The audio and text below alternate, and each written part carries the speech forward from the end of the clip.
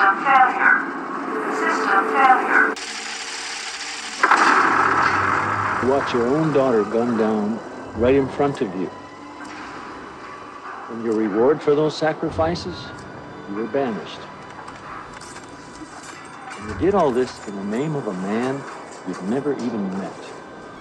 So the question is, Ben, why the hell wouldn't you want to kill Jacob?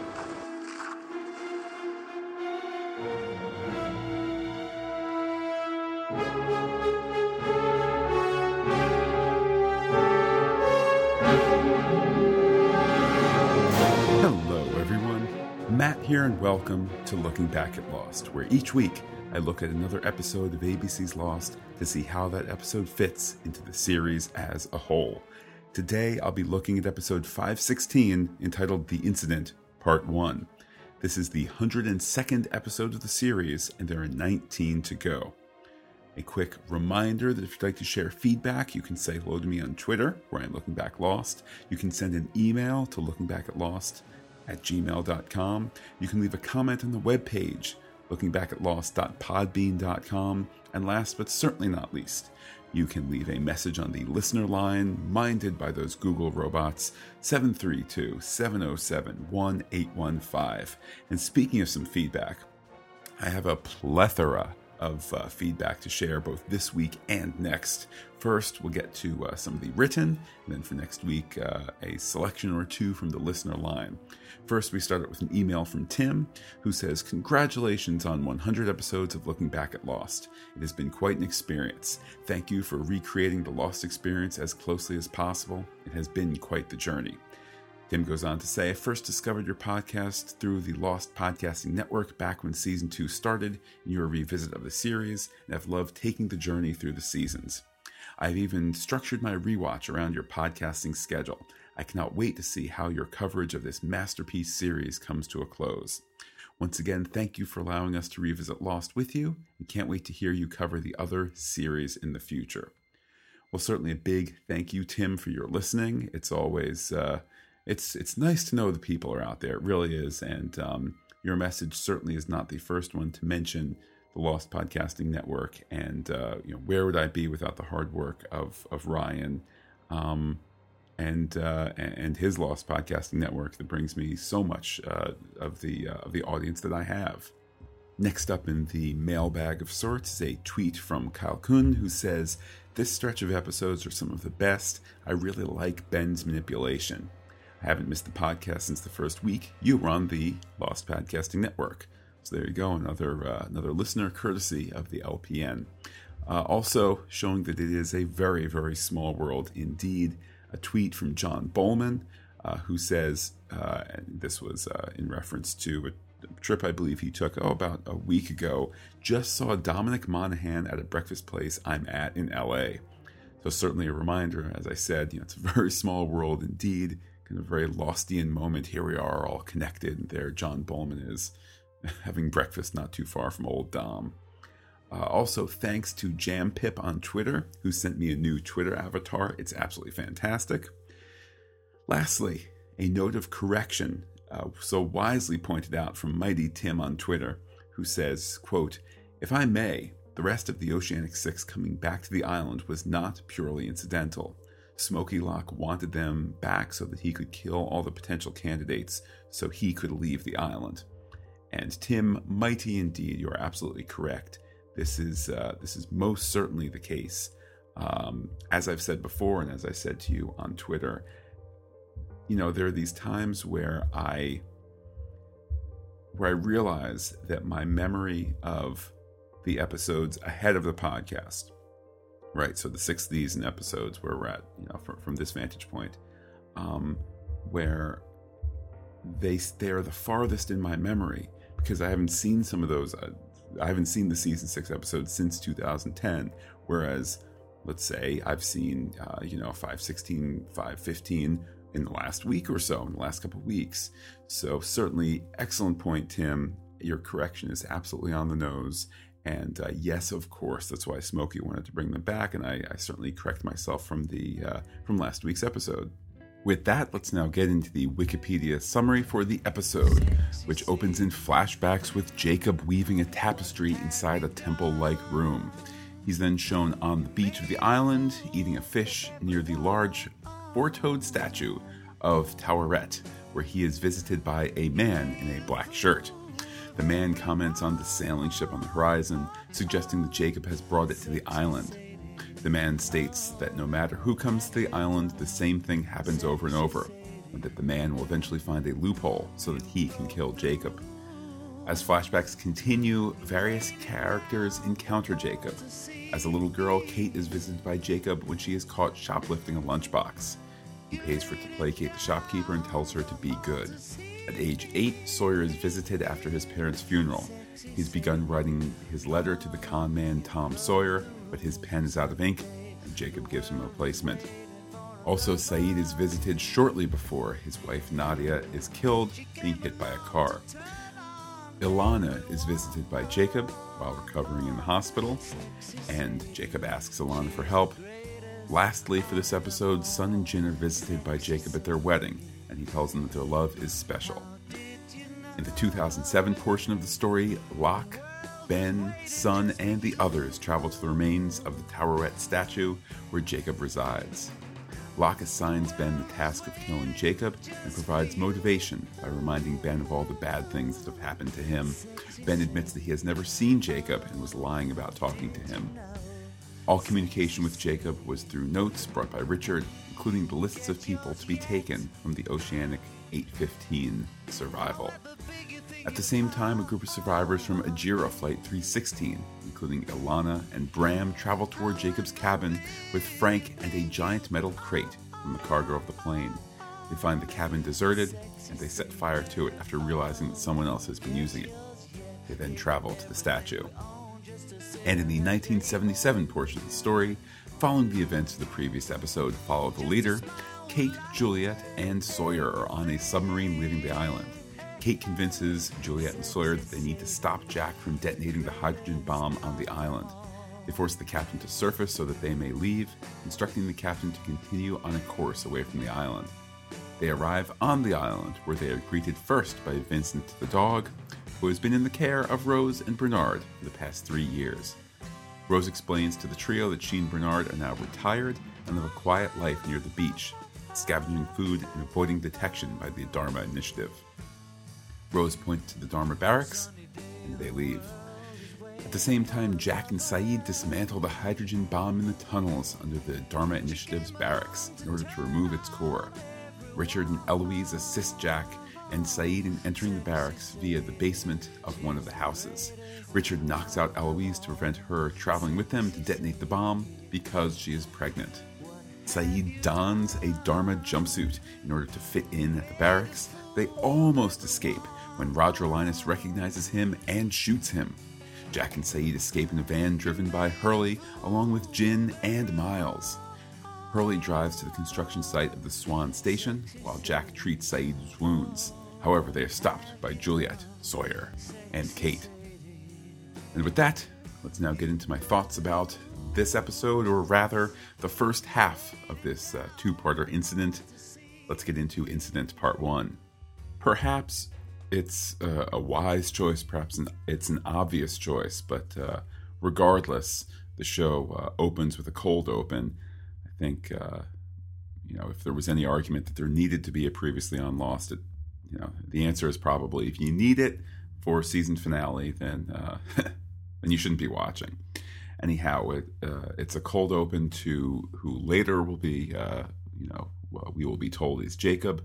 He is in a setting that we'll later recognize as inside the statue. It's absolutely, there's this scene, and then there's its mirror towards the end of incident part 2 when we are back at this place again. Anyhow, Jacob is on the loom and weaving cloth. Very pedestrian, very monastic behaviors, almost boring behaviors, which I think is a seed that's meant to be planted for that scene later on in incident part 2. Anyhow, I'll mention that there's a shot of the fire in there, the fire pit. It seems to be running in reverse. I think the actual shot itself has been reversed. The flames are licking down, not up. I wondered if that was on purpose, or if it was just something that you had to do in order to get whatever camera move they were looking for, to go from up above down to the fire, as opposed to perhaps it was filmed in the reverse. It might look out of place normally. I think that here the effect is a fitting sense of being otherworldly. With that, we cut to Jacob now outside in the surf. He's retrieving a trap from it, and there's some fantastic blocking in that particular moment as a wave crashes over a huge rock just behind him, kind of really selling the islandiness of it all. And indeed, Jacob steps up his pace to avoid getting wet, or made more wet than splashing around in your ankles would normally get you. It immediately, on a subconscious level, the fact that he's avoiding getting wet, it sells his humanity. It's if you'll pardon the religious illusion here, it's kind of selling him as more a son of a carpenter, not son of God. Maybe he's the son of a fisherman, because indeed, in the next shot, he's filleting, cooking, and eating a fish. At this point, the show, it's the first hint that, as I've said a number of times before, this episode, this finale, this two-parter, in so many ways functions as the kicking off point for season 6, a prologue for season 6. And given that we still have a number of questions to be answered, including why the statue used to be bigger. We're going to learn in a bit that we're at the full-size statue here. More about the Black Rock, how Richard got there. All of these things are interconnected. And seeing that sailing ship, the tiniest of sailing ships in the background there, is the first little hint that too is a story that's going to be covered, frankly, before too long. Not tonight, not in Instant Part 2, but certainly soon enough. Now, at this point, the symbolism might not be overwhelming, the things that we've seen thus far. However, sometimes symbols become all the more apparent with some contrast. Want some fish? Thank you. I'll just eat. I take it you're here because of the ship. I am. How did they find the island? You'll have to ask them when they get here. I don't have to ask. You brought them here. Still trying to prove me wrong, aren't you? You are wrong. Am I? They come, fight, they destroy, they corrupt. It always ends the same. It only ends once. Anything that happens before that, it's just progress. Do you have any idea how badly I want to kill you? Yes? One of these days, sooner or later, I'm going to find a loophole, my friend. Well, when you do, I'll be right here. Always nice talking to you, Jacob. Nice talking to you, too.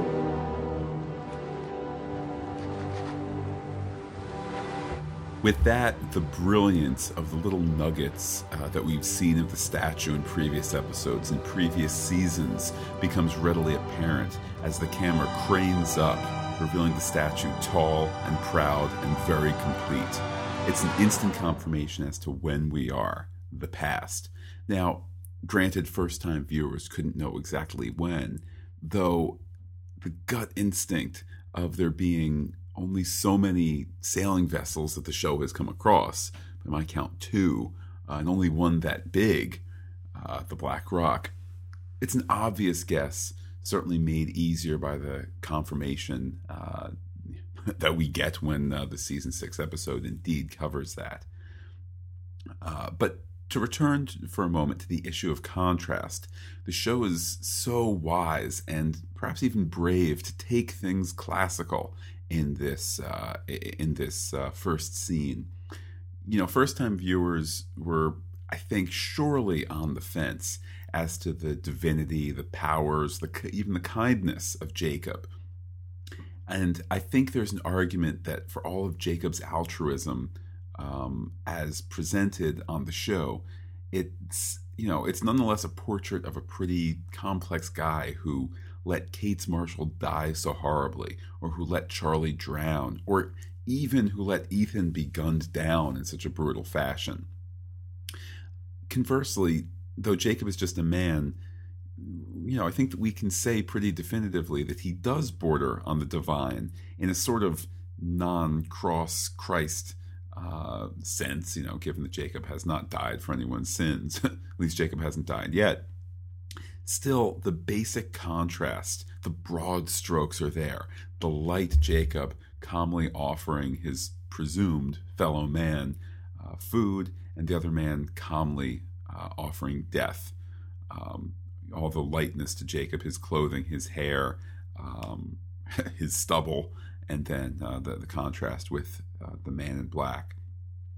I think it's worth mentioning as well that the great shock of these episodes, the idea that Smokey is Locke and Locke is Smokey, that idea is presented here in the teaser act. The show is using the model of weekly television for its favor.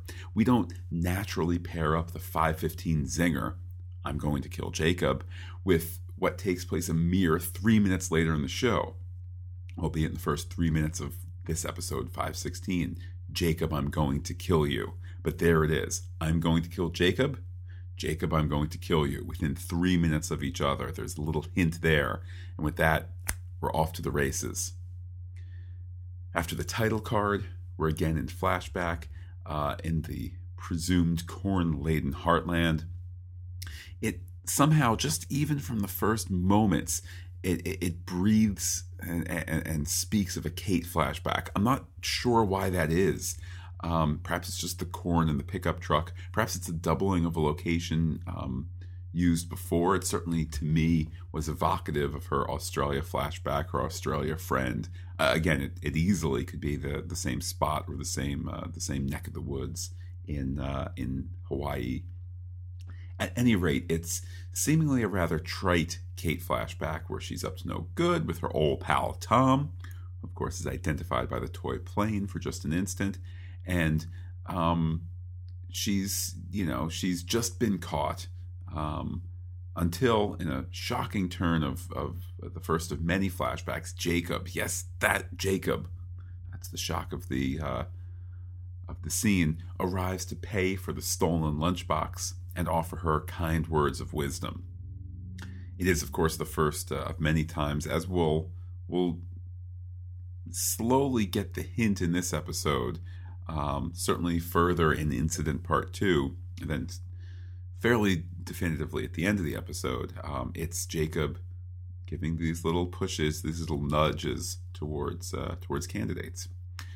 Candidates for his replacement, because he's eager for a retirement, but certainly more on that at the end of Incident Part 2. For right now, the island story continues with the sub-crew handing out sedatives and Kate trying to convince Sawyer to get in on Jack's plan to blow up a bomb. Or is it to stop Jack from blowing up the bomb? I mean, I know that's where the episode ends up. Here, Kate's motivations, to me, they do seem a little wishy-washy. Surprise, surprise, it's Kate. But it's perhaps not the best, presentation of her reasons. Nonetheless, we get a handy recap and well done organic exposition. Yippee, thumbs up to the show. And that simply must be the function of the scene, to spell out some exposition. And how can we tell? Because the story moves from her discussing the bomb to the bomb itself with Saeed, giving all new exposition about breaking down the bomb to its core to blow up the pocket of energy. I guess all exposition can't just be naturally occurring. Sometimes they need to let everyone at home know what's going on. With that, speaking of pockets of energy, the story moves to above ground, where irony abounds as Rosinski finds that Dr. Chang has shut down the drill. In the midst of a possible insurrection, you really think this is the ideal time for your experiments? I've been working on this project for 6 years, designing a station that'll be able to manipulate electromagnetism in ways we only dreamed of. Have you thought about the consequences of drilling into that pocket? We have no idea what we are going to... If Edison was only worried about the consequences, we'd all still be sitting in the dark. I came to this island to change the world, Pierre. That's exactly what I intend to do. Let's get it started! Some of us are meant to change the world with the invention of the light bulb. Others, my dear Stuart, blow out their brains in a hatch-turned-figurative prison. What follows the clip is a long shot of the drill going down, down, down into the darkness. Clearly, it's meant to be a bit of an echo to the season 1 finale, where the camera had a long shot looking up, up, up as it descended into the darkness of the very same hatch. Also, the fact that the camera is headed down there, Juliet is headed down at the end of the episode, and indeed, so many of our characters are headed down there, or perhaps just on the other side of the concrete wall that will be poured. It's where we're all headed, at least chronologically. With that, the story moves into journey mode across those lovely lava flats. The group is, of course, the others, led by Locke, Smokey Locke, etc. It's smart of the show to space out the man in black at the top of the episode and seeing Smokey Locke here. It's just, that way we're not ahead of where they want the big reveal to be in Incident Part 2. At this point, there's a quick recap between Sun and Ben about how the latter hasn't seen Jacob ever. Here, once again, Sun is functioning as, "So tell me, and the audience, lots of things, please." With that, the focus moves to the head of the line, Richard and Smokey Locke talking about Richard's lack of faith with the presumed Locke. Here again, and it's familiar territory but luscious nonetheless, there's this wonderful bit of tete-a-tete. Smokey deflects Richard by saying things like, "You've been here longer than me, maybe you have an idea," and "I've never seen someone who doesn't age before." These are all things meant to make the incongruities in the Locke story seem less notable, because Richard has his own peculiarities, doesn't he? With that, the scene ends with Smokey suggesting that the other Ajira folks will need to be killed at some point. And speaking of those Ajira folks, because it's a finale episode, it's zipping along, we want to move from Sawyer and Kate talking about the bomb to this, to that. Now we're with Smokey, etc. They talk about the Ajira folks, so we go to the Ajira folks, along with, of course, their secret package that I think we can look back and say Smokey would just as soon not let anyone see what is inside that box. Hence, perhaps their need to be killed at some point. Although I don't know that he knows for sure, but certainly there's, what's in the box. I don't know that he knows for sure, but certainly I think there's the suspicion that these might be, part of Jacob's army. Anyhow, the story moves to them paddling up to the main island beach. There's all sorts of juicy conversation about why they have Frank Lapidus. He's important, no kidding, as he's the key to a happy end for that Ajira return flight. And also discussion as to whether Frank is a candidate. I believe that is the first time that we're hearing that in discussion, the first time that anyone is referencing a candidate. Anyhow, after Frank's fake sleepy time routine is discovered, Ilana, lovely Ilana, identifies herself to him as a friend. Certainly at this point, truer words were never spoken. And you know what? In the scene, there really is a nice bit of character shading as well. As Bram, who of course serves as Ilana's number 2, he's first ready to pounce on Frank until Ilana says to cool it. It's just kind of a nice, wordless reminder as to where Bram is, who Ilana is on the totem pole. The act ends with little dialogue, but instead a terrifying selection from Giacchino as Ilana orders the mystery box to be opened so that Frank, but not we the audience, can see that it is Locke in the box.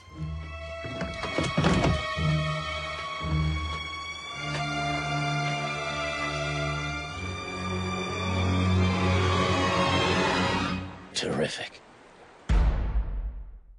After the act break, the show really, really, really pushes tipping its hand early, if not for the fact that things are certainly moving too fast for us to figure it all out. We're at a funeral, and a coffin goes by. It's the second man-sized box that we've seen in 2 scenes. Again, the show is playing into its format. Yes, for us on home video, it is moments later. Watching it live, it's 3, 4, 5 minutes later. So despite the fact that they're really getting close to telling us too much in terms of, hey, here's a box big enough for somebody to fit in. Boom. And here's a box where somebody's body is. They're using the television format to not let it spill too early. This is, of course, a flashback for Sawyer's parents, something that we can certainly figure out easily enough by the sandy blonde hair of the boy and the 2 coffins. A short bit of time passes by, and the young Sawyer is momentarily alone, writing something. His pen won't work, and who gives him one? Jacob, of course, in his letter. In just a wonderful, wonderful moment. It's the letter to the real Mr. Sawyer. Some family member, presumably an uncle, reads the letter aloud so that all the audience can understand, and makes Sawyer promise to never, ever finish the letter. The path not taken is a bit directly stated. It's this idea that he's going to, of course, finish writing the letter, and his life will be profoundly affected by it. And as direct as it is, it's a good refrain nonetheless. With that, the story moves from Boy Sawyer to Man Sawyer, who states once again for everyone at home that the whole bomb, boom, 8:15 lands is the plan. And before you can say boo, a sub-guard has come, Juliet's knocked him out, and there's a chance for all 3 to head back to the island. A gun to the sub-captain's head later for a quick resurface, and shooting out the radio. With that, our heroes are on their way out of the tin can. And at this point, speaking of tin cans, Saeed's got one named Jughead, almost open all the way. There's some tense music and some dangerous-looking nuke parts with wires and bits and pieces that are shiny. And it's all amidst this that Richard puts some great pieces together. Now, not nuke pieces, of course, but rather story pieces. We've been wondering, I think, first-time viewers, as we sometimes are, why Richard visited Locke at birth and childhood. And at least part of the answer was already known. Richard, of course, met him in the 1950s. Now Jack fills in the rest. Despite Richard's doubts, Jack says Richard should not give up on Locke. And it's the ultimate man of faith statement here, which immediately for us, or for Richard 30 years later, has apparent and drastic consequences, because the story moves to modern day Locke, albeit smoky Locke, leading the others down a very, very wrong path. And there is Richard not able to stop him, not able to sense, he senses the trouble, but not able to sense it enough, because 30 years previous he was told, don't give up on Locke. I think as first-time viewers, this scene, Jack saying don't give up on him, and Locke on this 2007 portion of the story feeling as though he's on some kind of mission. For first-time viewers, it's an affirmation. That's what the writers are going for. But, of course, it's not Locke. And as this 2007 scene continues, the knife is dug even deeper, as Ben explains that he's following Smokey Locke because Smokey Alex told him to do so. With this, Smokey confirms that you'll do anything. Yes, says Ben, who, in just yet another moment of fantastic acting, he just looks like a beaten man. His soul is beaten, aside from those lingering cuts on his face. Then Ben is fed the great, difficult, almost biblical burden. Locke isn't killing Jacob, Ben is. Now, again, the pace of the show here plays into keeping the secret a secret.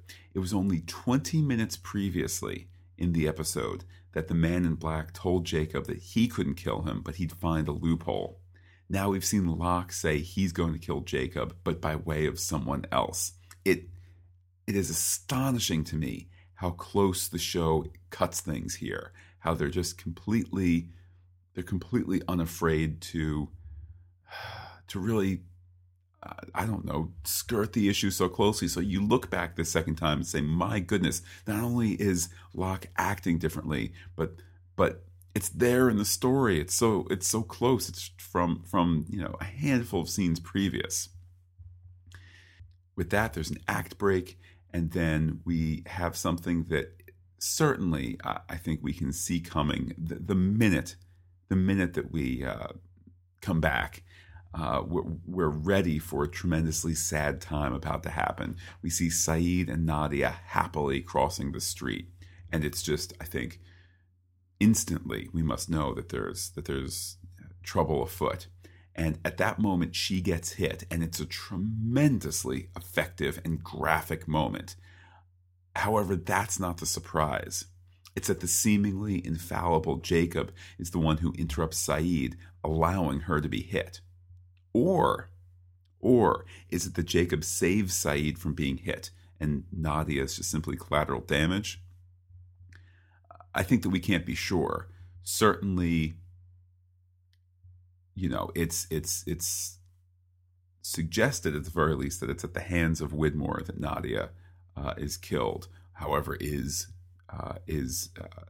that something that Ben merely says in order to recruit Sayid for that revenge mission?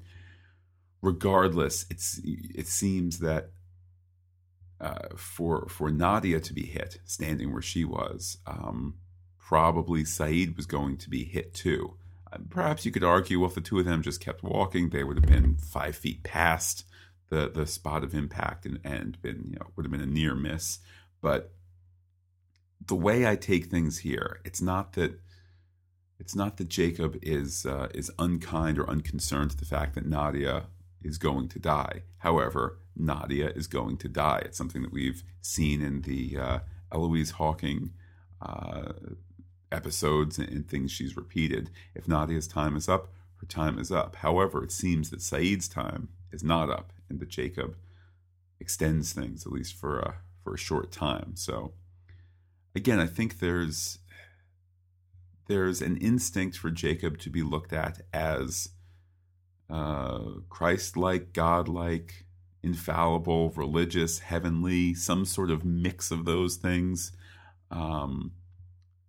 Then there's these times where you say, well, how could a Jacob let Nadia be hit by a car? Well, I suppose it's the same argument. How could God let Nadia be hit by a car, or any of the real life sadnesses that we know, either personally or by extension, that have happened to people? I certainly have no answer to that. I think that nonetheless, the show, while presenting Jacob as a complex character, the show is always happy to return him to the side of good. And I think that there's little true discussion to be had, at least as to the show's intentions. Anyhow, with that, flashback over. Sayid has packed the bomb, at least the bare bits of the bomb, and he, Jack, Richard, and young Ellie sneak about in the Temple of Doom passageways, then break into a basement of a Dharma house. Though, interestingly, Richard, as the guy behind the guy, or gal, bops Ellie on the head in order to protect her and himself from any sort of risk. That, of course, leaves Jack and Sayid to sneak into the house, which ends up being, of all houses, Horace's house. And Sayid offers up the very gutsy but very sensible plan to simply walk amidst the Dharma jumpsuits, which is to say the Dharma jumpsuit-wearing folks, by wearing Dharma jumpsuits. Now, this plan almost works, complete with a very well done, very selling, shaky point of view shot with all the lookalike suits. It's just meant to be this moment of, boy, we can see, look, there's Naveen Andrews and Matthew Fox, stars of the show. How don't they recognize them? Well, there's this great moment where it's just this blur of brown and black jumpsuits everywhere. Everybody looks the same in this frantic state. And while Sayid is explaining... Oh, let me back up, pardon me. They're just about to make their way, but that's when good old angry Roger Linus can be counted on to spot those pesky hostiles. And just while Sayid is explaining, no, don't shoot, I have a nuclear device, that of course is when Roger shoots him. Now, this is an obvious setting up for Sayid being wounded, and of course something that they deal with in season 6 as he'll be turned, but it's also a tremendously spot-on perfect Roger moment. Roger simply could have killed everyone by just being so darned dumb, so darned hot-headed, which isn't to say that Roger doesn't have some things to be concerned about, like his son, who he does care about, albeit in his drunken, I was going to say passive-aggressive, but his drunken, aggressive, borderline abusive, perhaps directly abusive way. But, you know, in that Roger loves his son on some level, Roger has much to be worried about. But still, Raj, you almost killed everybody. Anyhow, with that, bullets are flying, and our heroes are rescued just in time by Hurley and Jin in Dharma, the van, and the act ends. After the break, Juliet, Sawyer, and Kate are in the rubber dinghy headed back to the island. Though Sawyer says he has no idea where they are, they're met by first Vincent, who Sawyer helpfully reminds us that he hasn't seen in 3 years. Then they are joined by more friends. Bernard!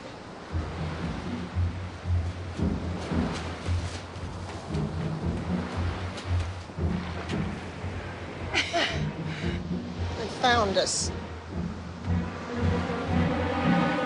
Son of a bitch.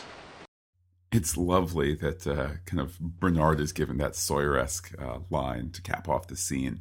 And it is, of course, great to see the return of Rose and Bernard, down to Bernard's long hair and bushy beard. With that, the story takes a quick jump back to the Dharma van, where Jack tells Hurley to go to the Swan build site. I think this is just merely an excuse for the show to have us see Jack telling Hurley to do just that, while Sayid looks in a very bad way. Then the story goes back to Rose and Bernard, living, as they explain, the ideal life. A quiet hut by the beach where they can live together.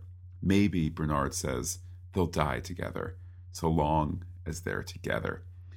It's a tremendous moment where the show actually has the guts to undercut itself, to ask if all this fuss, the sorting out the time travel, when should they be, who's in charge of the island, how can they get back, to ask if it's all worth it. You know, the saying, can't we all just get along, has long since passed into hyperbole and ridicule, but the sentiment is a good one, and in this scene, it's expressed by the most romantic couple of the entire series. The notion that somehow our heroes are on the wrong path it's something that's mirrored in Juliet's face as she turns down tea from Bernard. There's almost this question, why can't they all just sit down and enjoy tea on the beach in each other's company? The show, of course, offers no answers this time. I would argue that in 19 or so episodes, they'll return to that very same idea. For now, though, there's business to be done. The story returns to Ilana and company as Bram and Frank talk about how scary the whatever it is that's in the box. Though the question being that what isn't in the box is busier. They're just keeping that alive. They're saying, when are they going to tell us that? I think the instinct for first-time viewers would be that we'll see it in this episode. Incident part 1 and 2 being treated as one for a moment. Of course, that is about to happen. Therefore, it's an effective stoking of that particular flame. With that, Ilana and company arrive at Jacob's cabin, and in a wonderfully, wonderfully grounding moment, Bram notes that the ash line has been broken. Ilana looks wounded, terribly so, and it's a moment of affirmation. They really are the good guys. Is it definitively presented in this scene? No, but there's just this instinctual sense that they're the good guys here. With that, as Ilana heads to the cabin, They give her flashback where she's terribly hurt and in hospital as Jacob asks her help.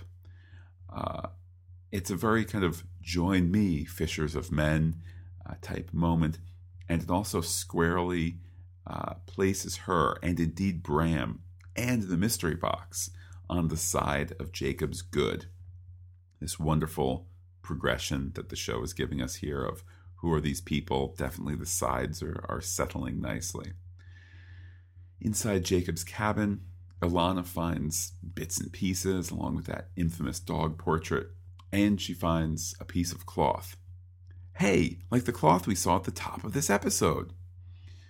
Once outside again, it's shown that the cloth shows the statue, and with that, off they go as the cabin is burned down, and it burns so spectacularly that it's difficult to imagine that the cabin's fire would not, as Frank worries about, burn down the jungle. I don't know what sort of permit or protection or camera trickery was done with this particular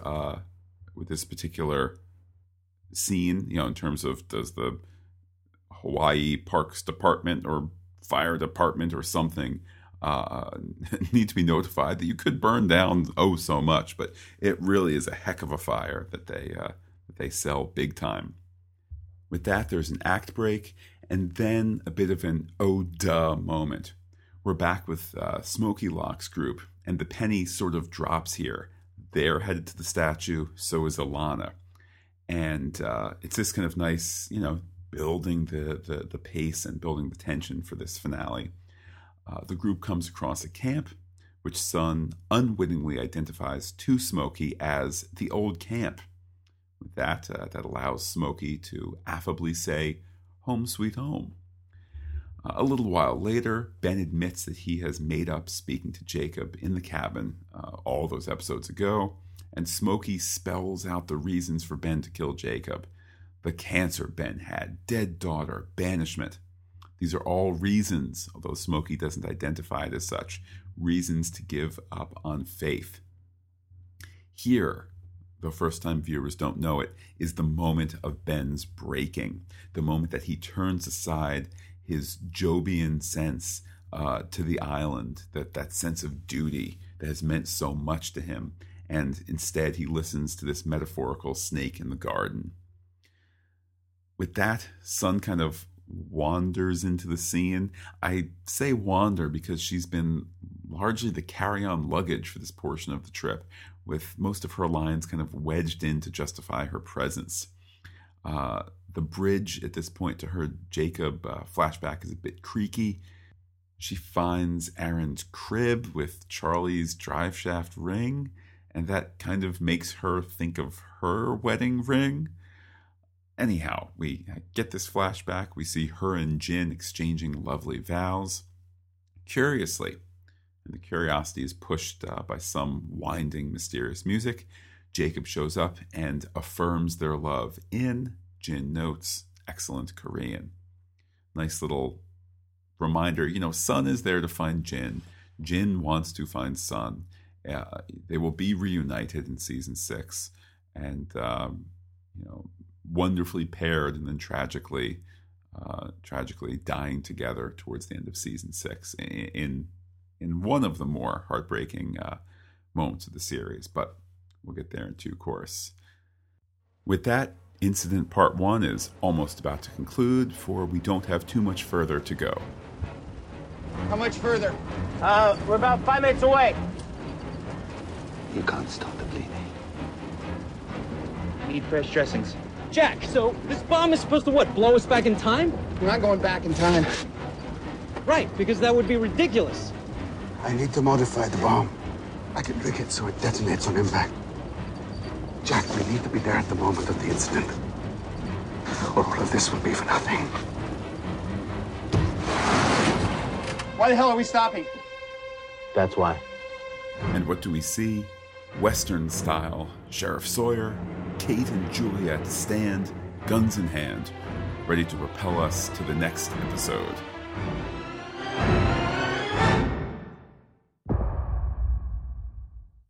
I suppose it's just a function of how television needs to be made. That despite the fact that this is a 2-hour episode, incident 1 and 2, when combined, each hour does need to fit into its times for commercial breaks. Has the 5-act pacing, teaser, 3 acts, and a hook scene at the end. And so there we end, kind of mid-episode. We're not done. We're not even ready for Lostpedia. There's an email first that I would like to share about this episode. An email sent to me from Tim. And here are Tim's thoughts. What an episode of Lost this was. I remember really liking this finale, especially this part. As you have said more than once in the podcast, a finale of Lost not only serves as a closer to a previous season, but as an opener to the upcoming season. And this finale was no different. One of the big things in this episode that stands out for me is the first on-screen appearance of Jacob. I remember as a first-time viewer being totally floored by Jacob's first appearance at the beginning of the episode, not knowing what was going on until that final zinger with the statue. I also really enjoyed the bits of him, Jacob now, visiting all the different survivors at key points in their lives. Up until this point, we have only heard Jacob's name as a faceless god. Seeing him in all his scenes in the episodes really seemed to humanize him. As we go into season 6, we'll see the layers of Jacob get peeled and peeled to see that he is as human as our main characters. I've always loved Lost when they did that, in the case of Locke, Ben, Richard, Jacob, and even in the Smoke Monster itself. I'll pause Tim's words here for a moment, and Tim, I think that you're so very correct, and certainly in season 6, there'll be plenty of time to have religious type discussions. It is interesting on the one hand, as godly as Jacob sees, at the end of the day, there's just kind of some, I was going to say otherworldly, but of course the island is kind of naturally driven, but there's some sort of, unhuman power given to him, but not the power of a god, the creator of heaven and earth type thing. It's as you say, he is completely human. I don't know if that on the one hand undercuts the religious end, a discussion I'm sure that we'll have down the line. Does it undercut it because we're saying, that this is no god, this is just a man that happens to have some power? I don't know, but I certainly do appreciate that, to make reference to another great work, the man behind the curtain is indeed just a man. Anyhow, let's continue here with Tim's words for a bit. He notes that the Jacob flashbacks in this episode does what Lost does so well, defy expectations. He goes on to say, in these first visits with Kate and Sawyer, Jacob visited them as children. As the episode progressed, we imagined that we would see Jacob visit all the characters as children. But when we saw Saeed's first visit with Jacob was after we left the island. Tim says that he wondered the story significance of that. Tim goes on to say, I want to believe that Jacob somehow knew Widmore's people were after Saeed and his wife Nadia, and perhaps allowing destiny to take its course. Also seeing Jacob at a pivotal moment of happiness was very different in the case of Sun and Jin. All good points there. And Tim starts to wrap up by saying to me that he knows I'm not a fan of Jack, but that Tim particularly loves the Jack stuff in this episode. Seeing him so committed to blowing up the bomb in order to fix everything was so in line with the character that we have known for the past few years. One thing that I really like is that the issue concerning Locke, not only is Jack very Locke-like in this episode in his commitment to the plan, which is very reminiscent of when Locke was committed to not letting the button get pushed in season 2, but he now has the belief in everything Locke said to him on the island, and that it was Jack that contributed to Richard and later the others believing that Locke was as special as he is. Tim goes on to say, another thing this episode does is make me feel really bad for Juliet. Everyone normally feels bad for Desmond and that he spent over 3 years on the island in the hatch, but at least Desmond got off the island. Juliet spent over 6 years on the island. never got to go home before she, spoiler alert, died. Seeing Juliet trying to make the best of her relationship with Sawyer, despite the fact that it's deteriorating, is something that Tim says makes his heart break for poor Juliet, especially when Rose and Bernard reach out to her, seeing the same thing. And the last bit here from Tim is that he notes the most intriguing thing of this episode is Ben and Locke. Seeing Terry O'Quinn play the con man in this episode is very intriguing. One thing he does in this episode that he doesn't normally do, and something that he does in a very subtle way, is the scowl he gives Ben after he tells him he's going to kill Jacob. We see it in the next episode and in the coming season. Like I've said before, Tim says, "I don't know how I didn't see Locke with something else." And the heartbreaking part of this dynamic is when Locke basically forces Ben to man up and confront his demons towards Jacob, as he is clearly contrite about murdering him. Tim concludes, "I could go on forever. As there's so much to this episode, it is a killer finale. Can't wait for the podcast, and keep up the good work." So thank you, Tim, for your many, many words. I suspect we'll be hearing again from you for Incident Part 2. And all excellent points there. I mean, you're absolutely right. I watch these episodes and say, Smokey Locke is being presented so differently, so differently. Not in a huge way, but the difference is so present when you know to look for it, from Smokey Locke to John Locke, if you will. But I didn't see it coming. Tim said he didn't see it coming back in 2009, 2010. So there we go, the red herring. And with that, and indeed, speaking of red herrings, let's pop over to Lostpedia for the bits and pieces that I have missed. It is a shorter list this week, and then next week it is a massive list. But anyhow, speaking of red herrings, Lindelof and Cuse confirmed that the fish in the beginning of this episode was not a red herring, as some fans initially believed. Lostpedia also says that this is the first time Jacob's cabin is seen in the daylight. They also penultimately add, the wedding scene is the first and only new scene of the season where Daniel Dae Kim and Hyunjin Kim share a scene. They'd only previously appeared together in reused footage from There's No Place Like Home Parts 2 and 3 and in The Lie. Lastly, they say, in a rather bitter and inflexible moment of trivia, that there is no way Richard could have broken through a stone wall with a block wall behind it in only 6 blows with a sledgehammer, while concrete blocks are easily breakable. This is not the case when they are cemented together. Cementing them together solidifies them and makes breaking them extremely difficult, even for a jackhammer or mango. It says mango on Lostpedia. I would agree using a mango, unless there's some sort of other meaning for the word mango that I don't know about, which I'll happily look up right now. Define mango. Yeah, it's just coming back as the fruit thing. So shame on you, Wikipedia, or Lostpedia rather. Anyhow, regardless, here's my larger complaint, mangoes aside.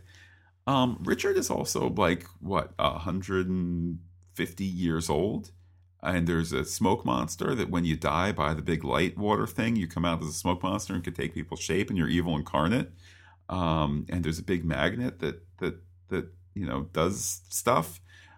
I'll allow that of all the people on the island, Richard, who is healthiest of everybody in that the natural aging process does not happen to him. And presumably other things like, lack of sleep or food don't bother him the way they would bother us, since he kind of can't die or get worn down. I think that maybe Richard could pick up a sledgehammer and do some damage on a wall. Furthermore, it's just a stinking wall. Do you want him to be there? Do you want them to show 50 blows of the sledgehammer, or do we smash through with 6 and keep the story moving? The answer is the latter. And speaking of keeping the story moving, let's look ahead to next week, which will be episode 517, Incident Part 2. an episode that I'm very much looking forward to talking about. And indeed, through the magic of time travel, by the time you listen to this, Incident Part 2 will already have been recorded.